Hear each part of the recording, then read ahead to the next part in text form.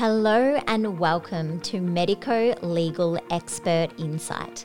My name is Jessica, and in this podcast we interview medical and legal professionals to help connect and understand when, what, why and how both sides interpret the information given to them. The goal is to share expert opinions from both sides of the medico-legal industry. I do want to say a huge thank you to eReports for the support and access to all these incredible experts. So let's get started and connect the dots through conversation. Today, I would like to welcome Jane Banting, APA Musculoskeletal Physiotherapist at JBA Physio. Jane and I are going to discuss vocational assessments, occupational versus physio. Jane is going to give us some insights into the difference between them, why a lawyer uses a musculoskeletal physio for a case, what a physiotherapy assessment involves, some examples of what injuries and cases she's worked on before, and some suggested questions for the letter of instruction. So let me introduce Jane. As I mentioned, she is an experienced APA postgraduate trained musculoskeletal physiotherapist and has postgraduate qualifications in exercise and sports science. She became passionate about workers and their work-related injuries in 1986 when she worked part-time at a factory which manufactured televisions and fridges. Seeing work-related injuries at the coalface gave Jane great insight into the cause of injury and gave her an incredible understanding of injury management, often seeing workers immediately after their injury occurred. Since then, Jane has continued to manage workers' injuries and their rehabilitation and return to work in her private physiotherapy practice. Her physiotherapy repertoire has certainly expanded significantly over the years with the inclusion of superficial dry needling and exercise-based rehabilitation, including using clinical Pilates equipment. For the past 21 years, she has also been an independent medical examiner and is recognised as an occupational physiotherapist with the TAC and Victorian Work Cover Authority. Jane has a great interest in low back, neck, shoulder and hip injuries. Jane, welcome to the podcast. Thank you, Jess. So, personal injury lawyers are often looking for the best experts to provide vocational assessments. So this could include occupational health physicians, occupational therapists, or a musculoskeletal physiotherapist. Can you explain the difference? I can explain the difference, but before I do, I'll just say that I obviously have a bias because I'm actually a physiotherapist. Yeah, of course. So, for example, for me, when I walk down the street, I look at the person in front of me with a limp and think, what injury have they got and what effect has had that on their life? So that's how I work. But let's go back and answer the question. Yep. An occupational health physician is a medical practitioner who works with work-related injuries. Their particular interest is in the injury itself, what capacity they have for work after their injury. An occupational therapist is an allied health practitioner who also works with injuries and the effect they have on their lifestyle. An occupational therapist will look at the work capacity of the worker and also look at any things that might be needed to help them to be able to function in the workplace and in their home life after suffering an injury. Mm-hmm. A musculoskeletal physiotherapist is also an allied health practitioner who, with postgraduate training in musculoskeletal, that area is like orthopedics. So what we do is we examine a worker and look closely at the joints and the muscles of the body and how they are affected with an injury.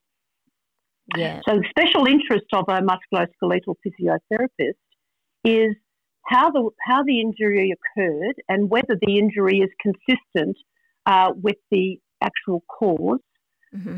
And when they return to work, what their work capacity is like.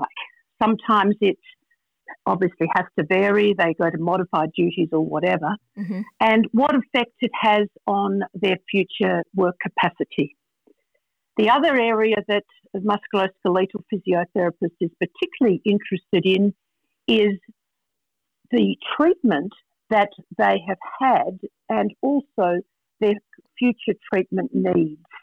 And those future treatment needs are needs that occur over the next 12 to 18 months, but also their future needs until retirement age of 67 years of age. Yeah. And the musculoskeletal physiotherapist has a very good understanding of all the different types of therapy out there that are provided and can give a very good insight into that. Yeah. So what particular strengths does a musculoskeletal physiotherapist provide in a vocational assessment? So why would a lawyer use your area of expertise? All right, let's take, for example, someone with a lower back condition. Mm-hmm. I'm just thinking of one of my workers that I've done a medico-legal report for in the past who had a full 30 feet down outdoor education worker and fractured L1. Fortunately, was very well managed and got to hospital and didn't suffer a spinal injury, which is fantastic. But the musculoskeletal physiotherapist in that particular case has a very good look at the person's range of movement, which muscles are really tight and are affecting their ability to function normally. So there's a hands-on component that is significant there. Mm. In that situation, it's also a good example of how a physiotherapist will then look at what they can return to work as. For example, this outdoor education person may not be able to return to the outdoor education work and therefore needs some modified duties. So a physiotherapist, because they've seen and felt what that injury is like, will be a very good person to use there. Yeah, yeah. And what does the assessment involve in relation to a vocational assessment? All right. Before I get into the assessment side, I just want to go through the cycle of service of sending a client to see a musculoskeletal physiotherapist. Yeah, of course. And if we start with that, where it starts, I actually work with e-reports. That's how I do my medico-legal work. And we receive the information on the website that we have an appointment. I spend at least an hour or two going through the information I've received and write down notes of a template before I see the client and read the medical documentation that we've received. As a musculoskeletal physiotherapist, we're very familiar with X-ray reports and diagnosis. That's one of the things we spend a lot of time on. So we're very familiar with the reading orthopaedic surgeons' reports or other medical specialist reports. It sounds like having that musculoskeletal background, which is, like you mentioned, you've got that understanding of the orthopaedic, is actually a real strength to this area of expertise. Absolutely. Yeah. So, that's the same thing. We look and see. We might see someone with a lower back injury and we know what it means when it says they've got spinal canal stenosis, mm-hmm. Or they've got a lower lumbar disc injury. Mm. So that's something, and we then translate that and say, okay, that person's got a lower lumbar disc injury. Going back to work, are they going to have any difficulties? Lower lumbar disc injury, they will have difficulties possibly with bending and lifting. So that's why the diagnosis, connecting the diagnosis with the actual job tasks can be very exciting, but very important to have a good understanding of that. Yeah, definitely. So if I go back again to now, once I've prepared my work, I then am doing an assessment of a worker and keeping in mind the vocational side. So my assessment is very similar to a medical practitioner in that we do subjective examination where we discuss the work history, how the injury occurred, what type of work they were doing at the time of the injury. Then we also look at what their past history is, whether they've had any previous injuries directly related to the same injury as this, or even other work-related injuries. And then we go in and do an objective examination where we look at ranges of movement, sometimes using a goniometer so we can actually accurately assess what range of movement they have, for example, in the shoulder. Mm-hmm. And then we look at, then we come to a diagnosis after looking at that. A musculoskeletal physiotherapist will give the worker two questionnaires to complete prior to, at least two questionnaires to complete prior to the examination. Mm-hmm. And those questionnaires are disability questionnaires. For example, you'll have a Quebec disability questionnaire that will give you a reading of what level of dysfunction the worker has since this injury occurred.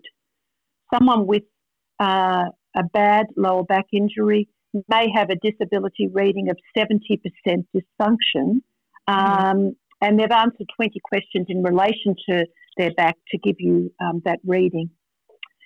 So that's then we go into a diagnosis, and after that, in our assessment, we look at the treatment that is provided and what effect that treatment has had, and then we look at their work capacity. Are they back at work?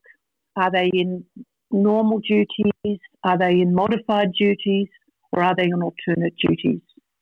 And if they are they working full-time hours? So the vocational assessment component is really looking at what was their pre-injury work, what did that involve, and what is their capacity to return to that pre-injury work. Yeah. Okay? Yeah, it sounds very, very in-depth. Yes, it's a very detailed assessment and gives us a lot of information relating to many areas of injury management. So vocational assessment is one component, but the other areas that are of great interest to us as musculoskeletal physiotherapists are the future treatment needs for that worker as well. Yeah, which is very obviously beneficial to the lawyer working on the case. Yes. Yeah. So can you give us some examples of what injuries you've seen and what cases you've worked on before? Yes. So I am a treating physiotherapist as well as an independent medical examiner. Mm-hmm. So I'm treating workers all the time, and I'm also at the same time doing the independent examinations. Mm-hmm. So, and if I go to another example of a worker that I've seen, so I may have a worker who this year's been a very interesting year because of COVID. Yeah. So I've recently seen a worker who works as an IT consultant with a company, and when she went to work from home, developed pain in the right shoulder and the right arm, and required treatment. Part of the reason for her requiring treatment was that she was now working from home, and the home situation wasn't as ergonomic as her work situation. Mm-hmm. Then the challenges that arise with those injuries are that they can't always get treatment. So during stage 4, not a lot of workers could get actually treatment to resolve their problems. Yeah. So that was an interesting example of my question. The question I've recently been asked about that worker is, can she return to pre-injury duties, pre-injury hours, and does she require any future treatment? Yeah. Go on. So with the letters that the lawyers send through, is there any particular questions that you would recommend is a really good question that's going to get the best out of your area of expertise? Yes. So the lawyers that I have, whose work I have done, do send good letters. And so usually you get a good letter where they They give you clearly what they're wanting to know. So obviously, we have to provide a history and a diagnosis before we even answer the questions of the lawyer. So when I read the lawyer's guidelines, there is always an assumption that we do an examination prior to answering their questions. So their questions usually start with diagnosis, current treatment, need for further treatment, effect of this injury on the worker's ability to work, whether there is a work capacity and what that is. And at the end, one of the best questions I like is prognosis. What is their likelihood of recovery from this injury, and are they likely to need to continue to have further treatment? So further treatment needs may mean that they need ongoing physiotherapy treatment. It may mean that they need to continue with exercise-based treatment, or that they need to have ongoing access to an independent gymnasium. Yeah. So what particularly, the question you just asked was there any extra question I would ask? Sometimes I just get asked to describe what work capacity they have. Mm-hmm. But I still think that it's really important to add in what current treatment they're having and what their future treatment needs are. Because that's where we're the ones that provide treatment, and we know from our training and also research, current research, we know which treatments are likely to have a positive effect on someone's recovery. Yeah. Does it make a big difference when, say, the injury has just happened versus the injury's been around for quite some time? It's a very big difference. Yeah, I was thinking that. Yeah, when an injury first occurs, you will have a client that a worker will be anxious, but if you get a chance to give them a good assessment and treatment and discussion about injury management, discussion about what the actual injury is, you can actually reassure them and reduce their anxiety level very quickly. Mm. As a treating practitioner, I will often see a worker who is fearful of moving, and they may have just injured themselves and they're fearful of using their right arm. So in my treatment with that worker, I will take them into my exercise gymnasium and start them on exercises on day one. Yeah. And so often, a month down the track, that client is much more confident of moving. They're back at work. Their anxiety level is a lot lower.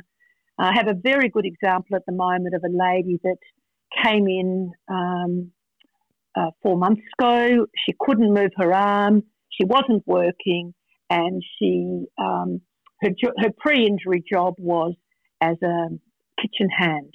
Mm-hmm. And in the treatment, there was no treatment virtually in the rooms. It was all in the gym to encourage her to move there, and then to encourage her to move at home. And now, 4 months down the track, I was discussing with her how's she going. She's now back at work, but her workplace have been able to provide her with a different job, which is fitting in with her work capacity, and she's very happy, and she is well on the way to recovery.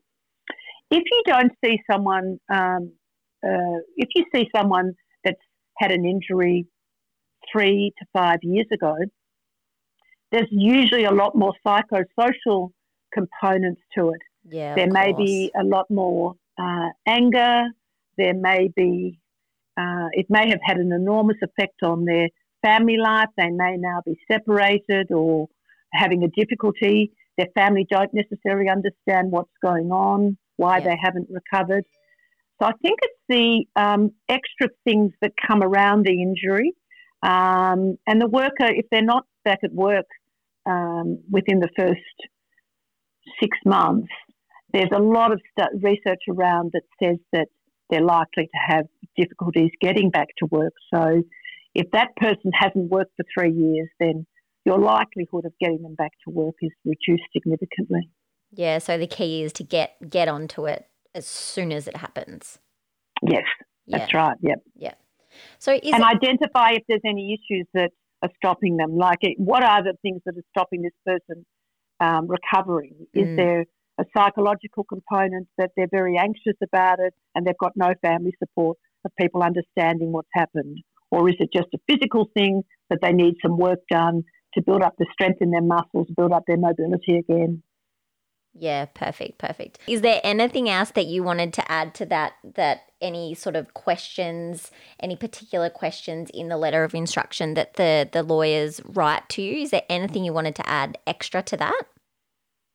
I don't think so, because I'm used to getting a very detailed outline from the lawyers that I stick to what I'm told, actually. I like to look at exactly what they've asked me to do and stick to that topic and make sure that I've answered their question and that I'm not answering something else that has come to mind of mine. So I remember when I had to go before the courts in a TAC claim many years ago, and the instructions from the lawyers were, when the question is asked, please answer that question. And that's something that I value very highly, of being very specific about reading carefully what the instructions are from the lawyers and answering exactly what they want. Yeah, wonderful. That is a very good quality, because I know that I have heard in the past that, sometimes some experts may go sort of off topic or even out of their area of expertise, and it does sometimes create quite